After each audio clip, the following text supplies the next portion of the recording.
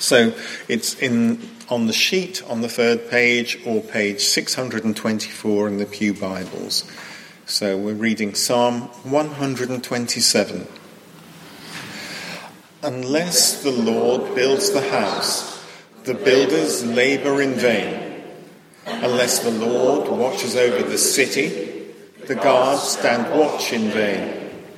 In vain you rise early and stay up late, toiling for food to eat, for he grants sleep to those he loves. Children are heritage from the Lord, offspring a reward from him. Like arrows in the hands of a warrior are children born in one's youth. Blessed is the man whose quiver is full of them. They will not be put to shame when they contend with their opponents in court. And now Edward will come and speak to us.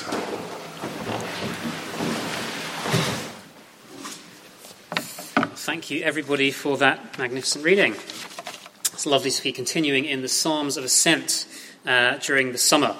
We've got through quite a few of them, on Psalm 127 now, and we're continuing to go with the pilgrims as they go up to Jerusalem to worship. This psalm today has a particular message for us, as indeed all of the Psalms of Ascent have particular emphases. And this one, as our song alluded to just there, about the help that we need from the Lord, that it's not by our human endeavour that we go on in Christian life, in Christian work and ministry, but with the help of the Lord. Various surveys by organisations, including the Evangelical Alliance and others, have shown that church attendance after COVID is generally down by about 20%. And that makes anguished questions of church growth and church life, which were already alive before the pandemic, particularly pressing and more strained. Questions about how do we plant a church? How do we keep going with the existing patterns of ministry? Where do we go from here? How do we change the apparent direction of travel from generation to generation? But church growth isn't just about numbers, as we know. It's about depth as well, about depth of discipleship and spirituality. And the two are very interconnected, the depth of the church and the breadth of the church. And today's psalm addresses both of those. It's a reminder of how the church grows in both depth and breadth. It's a tonic against mere activism, reminding us that both of those things come from the Lord. It's not all on us, it's on God who provides as well.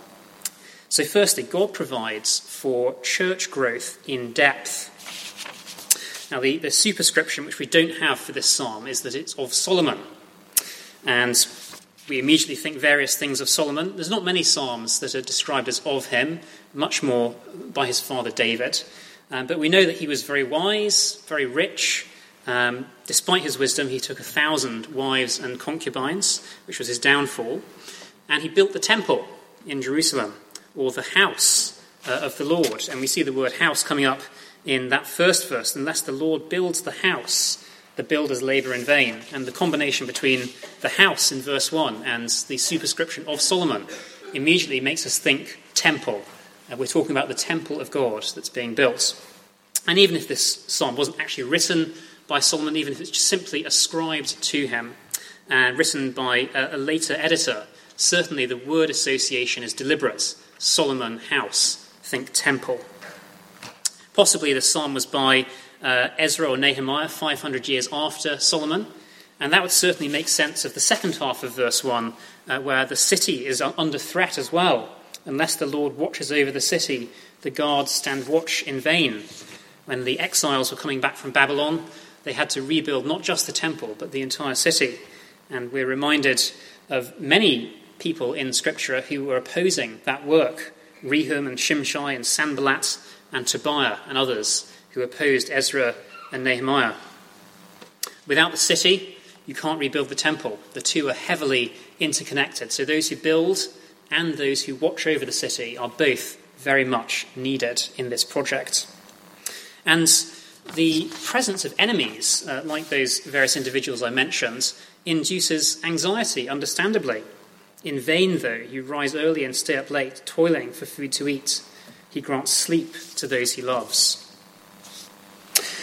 God himself gives rest and protection and success in building. It doesn't just depend on Solomon or on Ezra or on Nehemiah or just on the efforts of the Israelite builders and watchers and guards and toilers and workers. This work of building the temple depends on God himself. But how do we read this as Christians who aren't located in 1000 BC or 500 BC, but in 2022 AD? We have no physical temple now, but rather God's presence among us, especially as the gathered church. God's dwelling on earth, God's building project on earth is the church. Well, the psalm is still a psalm about God helping out in the building work, God being the essential ingredient, in fact, in the building work, without which none of it can succeed. Not the building project of the church, the temple, but of the church. And these verses 1 and 2 remind us that God is building holiness within the church, just as the Israelites built the temple within the city of Jerusalem, within the nation of Israel, building holiness in their midst. Not just a human project, but God himself providing for depth among us. Many of us will know that early in career, sometimes first-hand in fact, that early in career we get a lot of bad jobs. I know that when I was a junior lawyer in my previous line of work, I had a lot of mindless tasks that I was given to do. One of those was onboarding clients for the law firm, doing the due diligence before they were allowed to enter the client roster, and we gave them advice. So checking out the source of funds, doing politically exposed persons checks, scanning in passports and other forms of ID, sort of grunt work like that. Now, I could do all of that sort of work perfectly, but it would not help at all if the actual advice was never written and never given. I could build a seamless due diligence file, but it would be in vain, in the words of this psalm, from a business perspective, if there was no actual advice written for the clients. I could watch over that file, I could anxiously eat the bread of toil while making it, but it would be in vain if it was not accompanied by the substantial advice that we were being instructed in. Well, likewise, it's in vain for us to try and grow the church in depth without God himself doing his own work as part of that. Now, this verse is not a carte blanche for us to sit back and just watch what God's doing. We can't, in the words of that well-known but slightly misleading phrase, simply let go and let God. We still have a part to play in growing the holiness of the church. Just as the builder in 1000 BC still had to actually build the temple, and the guards still had to stand watch, and the workers still had to toil, even though they knew that they did those things in vain without the Lord, nonetheless they knew they had to do them with him. God is helping us and is the essential ingredient, but is not simply doing everything like a magic spell all by himself without our involvement. So therefore we continue to pray, trusting that God will respond. We continue to preach, both to ourselves and congregationally, knowing that God is at work by his word. And we all continue to strive for holiness, personally and collectively, knowing that God's Spirit is at work in us, sanctifying us. At the 9:30 service this morning, I had a bit of fun looking at my breakfast and how I was missing various key ingredients of it. So the coffee was all run out, the cereal was all gone, the bagels had disappeared from the bread bin. The essential ingredients of breakfast were all gone, even though I had my plates and my cups and my saucers and my teaspoons all ready to go. And we knew that it was in vain for me to try and have breakfast without those key ingredients. Well, likewise, it's in vain for us to try and build the church, whether by friendly community or by wonderful ancient buildings or by having fantastic community outreach events, if we do all those things without the help of the Lord. We need him to be involved. We need to continue to involve him through prayer and the proclamation of his word. Little book as my show and tell today is How Healthy is the Church of England? a Church Times health check book that came out about, I think, almost 10 years ago now, actually, but still very relevant, based on a number of articles in the Church Times. And there's a very wide, full range of views expressed in that from what you'd expect to find in the Church of England. And some of them very, very on the money about how healthy the Church of England is and what we need to do to take it forward. Others less so. And there's a number of views expressed in the book, and it's a multi-authored book, various chapters proposing the solution is to have excellent church music, to have fantastic church choirs in all of our churches. Now, church choirs are fantastic, and sort of David will agree with me about that, but they're certainly not the silver bullet for rebuilding a healthy church.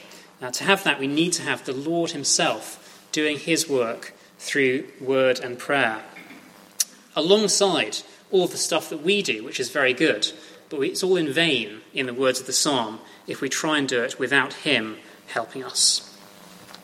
So the Lord builds his church in depth, but also the Lord provides for church growth in breadth. In breadth. And we see that in the second half of our psalm. Children are a heritage from the Lord, offspring a reward from him. Like arrows in the hands of a warrior are children born in one's youth.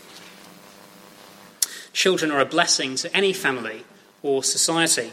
They are, to state a truism, the future. And they're especially a blessing to a society that is under threat, as indeed Israel was at the time when it was coming back from exile in Babylon, when there were very few of them in the land.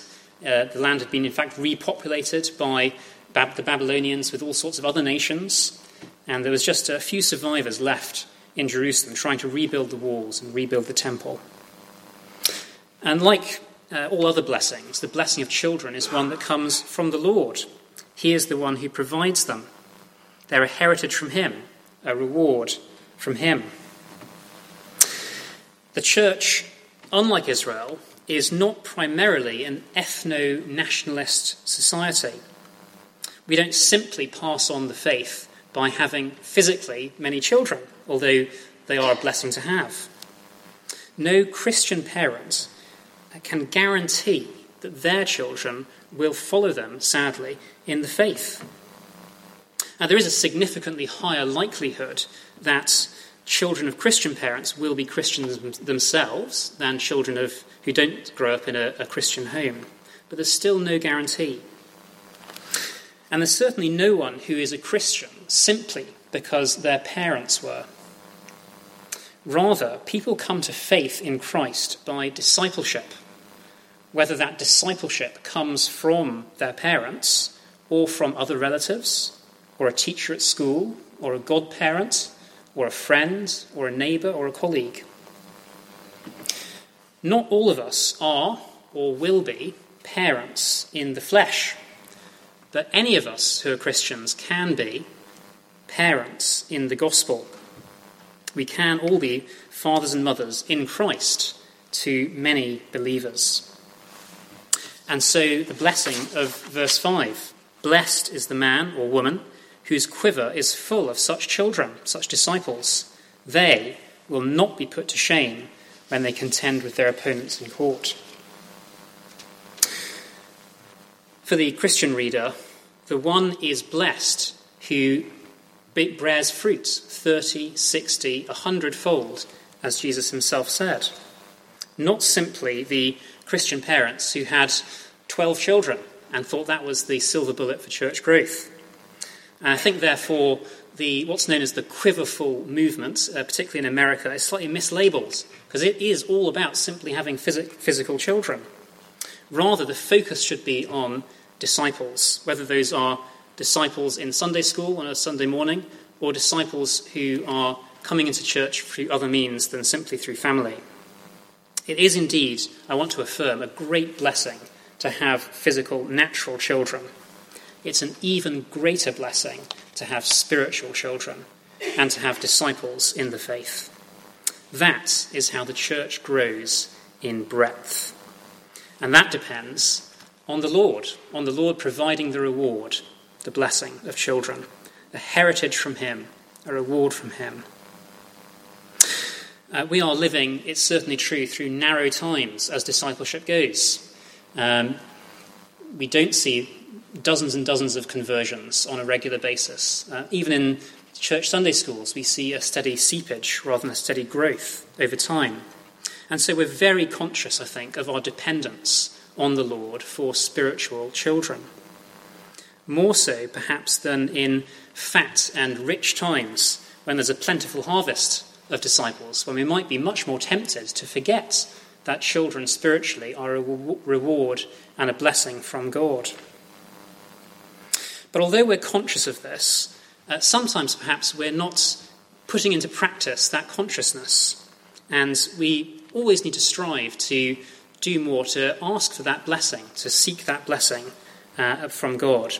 I'm not trying to bring in a strain of activism here, where the psalm is actually a counter, a tonic against activism. But we do need to seek God's blessing and ask him to provide. For the Old Testament people of God, children were a great blessing. And today, without being graphic about it, just like them needing to do something about getting children, we still need to do something to actually have that blessing from God. So with us, we need to do our part in the Great Commission. But we can be reassured that the fruit of that comes from the Lord. It's up to God as a good father to provide when we seek him obediently.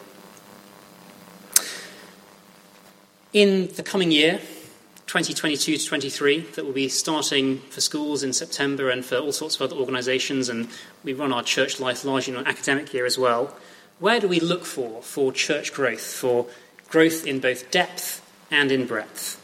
Well, if we're looking for that coming from anywhere but from the Lord, ultimately, we are looking in vain.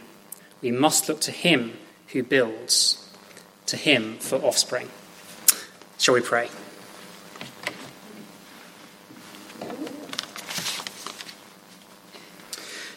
Heavenly Father, we thank you for providing the silver bullet in the Lord Jesus. Thank you that he is the one who builds his church. We repent of the times we've tried to build your people without him involved by prayer and word. We thank you so much, Heavenly Father, that you have provided through 2,000 years spiritual children, disciples, to keep your church going and growing. And we pray that same blessing here in Little Shelford today and in the years ahead. In Jesus' name, amen.